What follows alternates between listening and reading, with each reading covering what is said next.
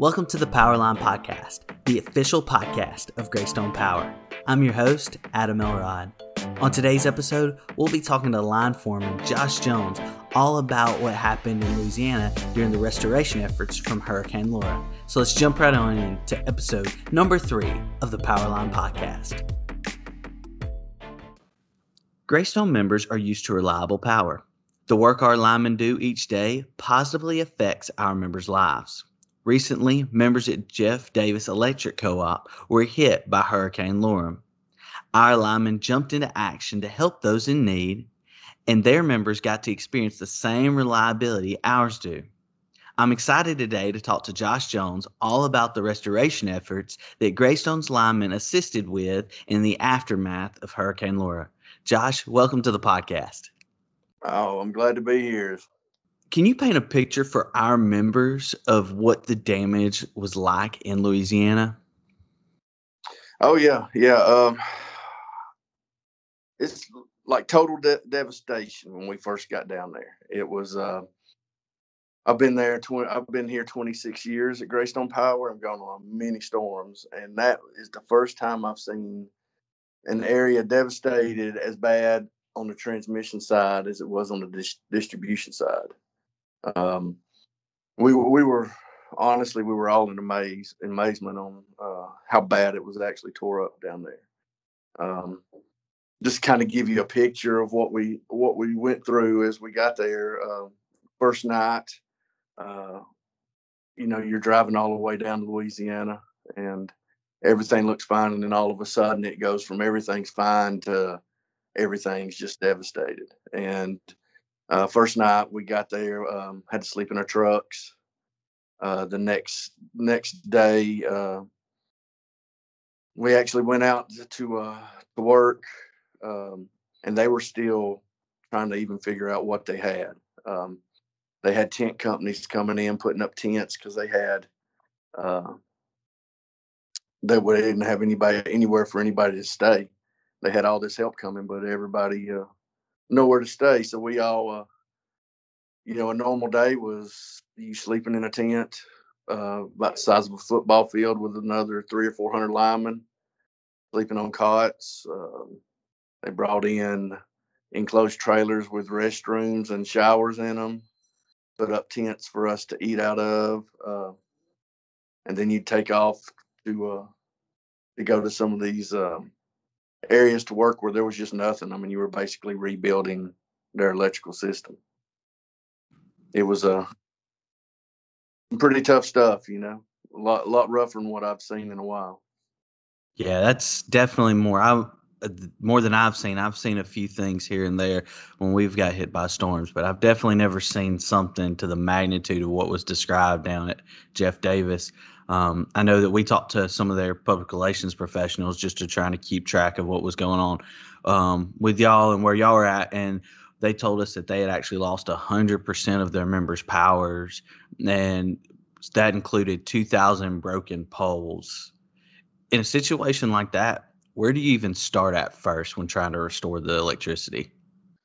Well, I mean, the first thing you have to do is you got to get eyes on the ground so you can actually see what you have, start assessing the damage. And then from that point, you just start putting all your help where we can start getting the most folks on. Most of the time, you're going to start at the substation and you're going to work your way out. Substations where we're getting the power from the transmission. We get it down to our distribution voltage, and then we start pushing it out to our members. What was funny down there, well, not funny, but I guess something that I haven't seen a lot of is most of the time when you go on these storms, the distribution side is tore up pretty bad. The distribution side is always pretty bad, but the transmission side, the side actually coming from generation and taking it to the substations, for the most part, they have that back on relatively quick because it's not tore up or damaged quite as bad as distribution. What makes this interesting down there was that both sides were tore up equally. There was just as many transmission poles broke as there was distribution. That's what makes it so hard. You would get the distribution up ready to come hot, but you couldn't make it hot because the transmission wasn't ready to get power. So down at Jeff Davis, they were actually moving in mobile generators into their substations because it may be another month before the transmission gets hot to the substations. So they were actually powering them off of mobile generators, their consumers, until transmission could get back on. And from what I understand, there's some parts down in the lower Louisiana where they served on toward the coast, which there's not a lot of folks down there, but there's a lot of line to get down there that it could be after the first year before they even see power after this storm. And then as I was following them on Facebook, I seen this last hurricane's hit them, and it took them back down to they were totally out again, their entire system, after this last hurricane just hit, and they're working to get their stuff back online again. So they've been hit now, within the last 2 months, and just taken all the way down to nobody on each time. Wow, that's a lot of devastation from these natural disasters. I know they'd only gotten up to 75% from what I'd seen on their Facebook page, and like you said, they still had a little ways to go to hear that they've been hit again hard. That is that's unfortunate to hear about. And you look at the terrain they have down at the coast around there. I saw pictures that y'all sent back to us and everything, and it's a lot different than what we're used to in Georgia. So I imagine that also makes it a little more difficult to get the power restored. Were there other types of obstacles that y'all ran into restoring power, other than maybe just the terrain or any kind of wildlife or anything? Yeah, well, definitely down there. We're not used to. Of course, we're not used to alligators around here.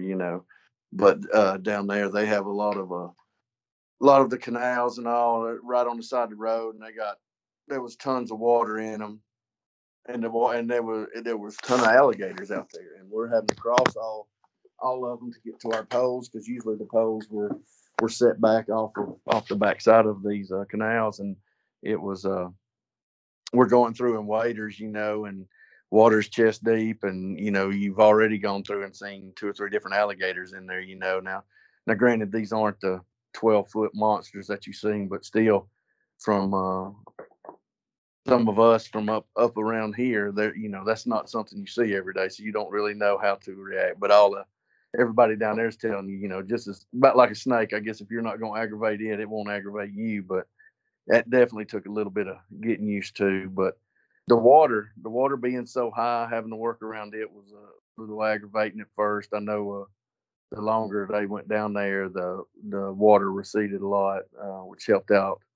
And then at first, it was just getting materials. You don't think about it, but just getting wire, material, stuff to rebuild the system, getting trucks to get it down there.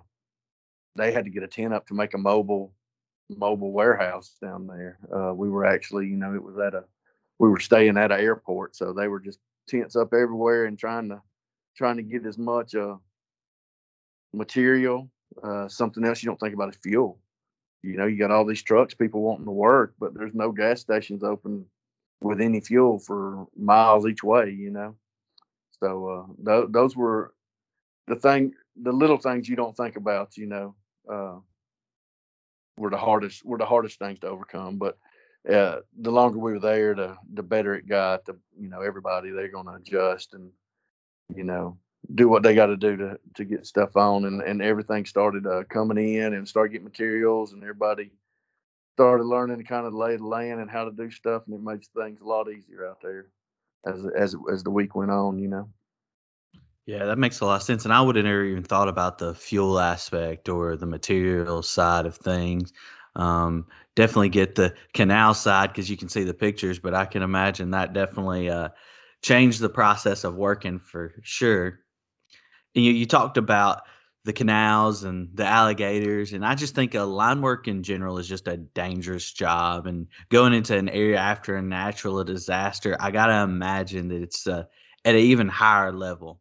What motivates you to go out and help, like during these times? Well, it's line work, and I'm sure people said it forever and ever, but I mean it's like a brotherhood, you know. I mean, you go out here and you help other linemen, and you know, it's weird. You hear it, you hear it happen. You know, people need help, and it's just something inside of you is like, I want to go. I want to go help. You know, get me down there. Let's go help. And eventually, one day, you're hoping that you would get repaid. You know, that they would, without hands down, stop what they're doing to come give you a hand. You know, I mean, because these are all, when you start thinking about linemen, what's funny about it is every lineman out here, we all do the same things. We all go through the same things, um, experiences, everything's the same. So, you know, we know what they're going through. They know what we go through. You know, I mean, it's kind of and you know, at those times, that's when you need help. You don't. I would expect a lineman to drop anything if I needed help. And I mean, it's just it's hard to explain, but it's just something that's inside of you that when it happens, you know what you got to do, and you just want to go do it. You know. Yeah, and that makes a lot of sense. And I mean, I gotta imagine it's even a little more ingrained in the linemen because we're co-op, and cooperation among cooperatives is our number 6 of all of our co-op principles. So it makes a lot of sense. And I know all of us at Greystone are proud of the work that y'all do when y'all leave to go out of town to help work on these other systems. We've kind of already touched on it a little bit about how their members have been out of power for a long time and now they've been hit again by another hurricane. How did their members react when y'all restored their power? Are there any stories of members' kindness towards the linemen you'd like to share? Oh yeah, yeah. They I'll be honest with you, their members were pretty awesome because you know, which I guess living in that side of the country and knowing that you may go through hurricanes and knowing, you know, they probably have to deal with that a lot more than we do up around this area. But you know, these members, you know, they know they're going to be out 2, 3 weeks, a month, possibly longer. Some going to be possibly first of the year, you know, and the first thing they ask, you know, is not how long is it going to take? It isn't yelling. It isn't screaming. It isn't. It's what do y'all need? Y'all need some water? You need us to give you anything? You know, they're asking us what we need. They're the ones sitting here, and their stuff is tore up. Don't know when they're going to get power back, and they're wanting to know what we need. And I mean, I said, I told the people at that co-op several different times. I said, you know, this is really amazing that you know your members and then it may be the fact that they're used to it, I don't know, but I mean your members are asking us what we need and they're the ones sitting here that's you know got nothing. I mean that stuff's all messed up. But uh we were sitting um we were sitting down there one day and I had these two ladies stop and they had a car full of plates, the styrofoam plates that they hadn't made. They hadn't had no power. They'd been out of power for almost a week at this point. Um, and they were just riding around trying to find some people that were working to give food to. And you had we were sitting there getting ready to go to the next spot to work, and they rolled up and gave us it was like 20 plates. I can't remember how much. Their whole back of their car was full up, and they were just driving around. And as they seen people, they would stop, ask them how many plates they need. If they needed drinks, they'd give it to them. Thank for work, and uh, you know they were. Do you know of where somebody else might be working? We'll go give them some food. You know, and that's the kind of stuff you've seen all the time because every time you'd come into Tent City, which is what we were calling it, where we were staying, um, during the day there had been people they'd come by and brought in homemade cookies, different stuff, you know, and so they're worrying about us instead of worrying about you know the devastation that they just had to go through, you know, which was it was pretty awesome, you know. Wow, that is that's definitely noteworthy to talk about, and I'm glad we have the opportunity to talk about it today because hearing that kind of kindness is not something you always hear about when devastation like that happens, and so hearing that is a really good thing. So I'd be remiss if I didn't ask you, is there anything else that about the experience that you'd like to tell our members about, or anything else you'd like to say before I let you go? Well, just the fact that if they would, if people could keep Jeff Davis in their prayers after being hit again, they're having a rough time right now. So this is they wasn't even fully recovered. Now they were back down to zero again and having to work their way back again. And I'm sure they don't have as much help down there now as they did at the beginning. Because once these restoration efforts, if they last this long, people just like us, we sent 2 rounds. So we were down there almost a month. We had crews down there for almost a month. But when you've got that many people away from home, you still got work you've got to do to keep your members on. So, a lot of people start getting backed up, so they got to bring their help back. And now they're hit again. So it's kind of they don't have as much help now as they did the first time. So this is going to be another hard restoration effort for them.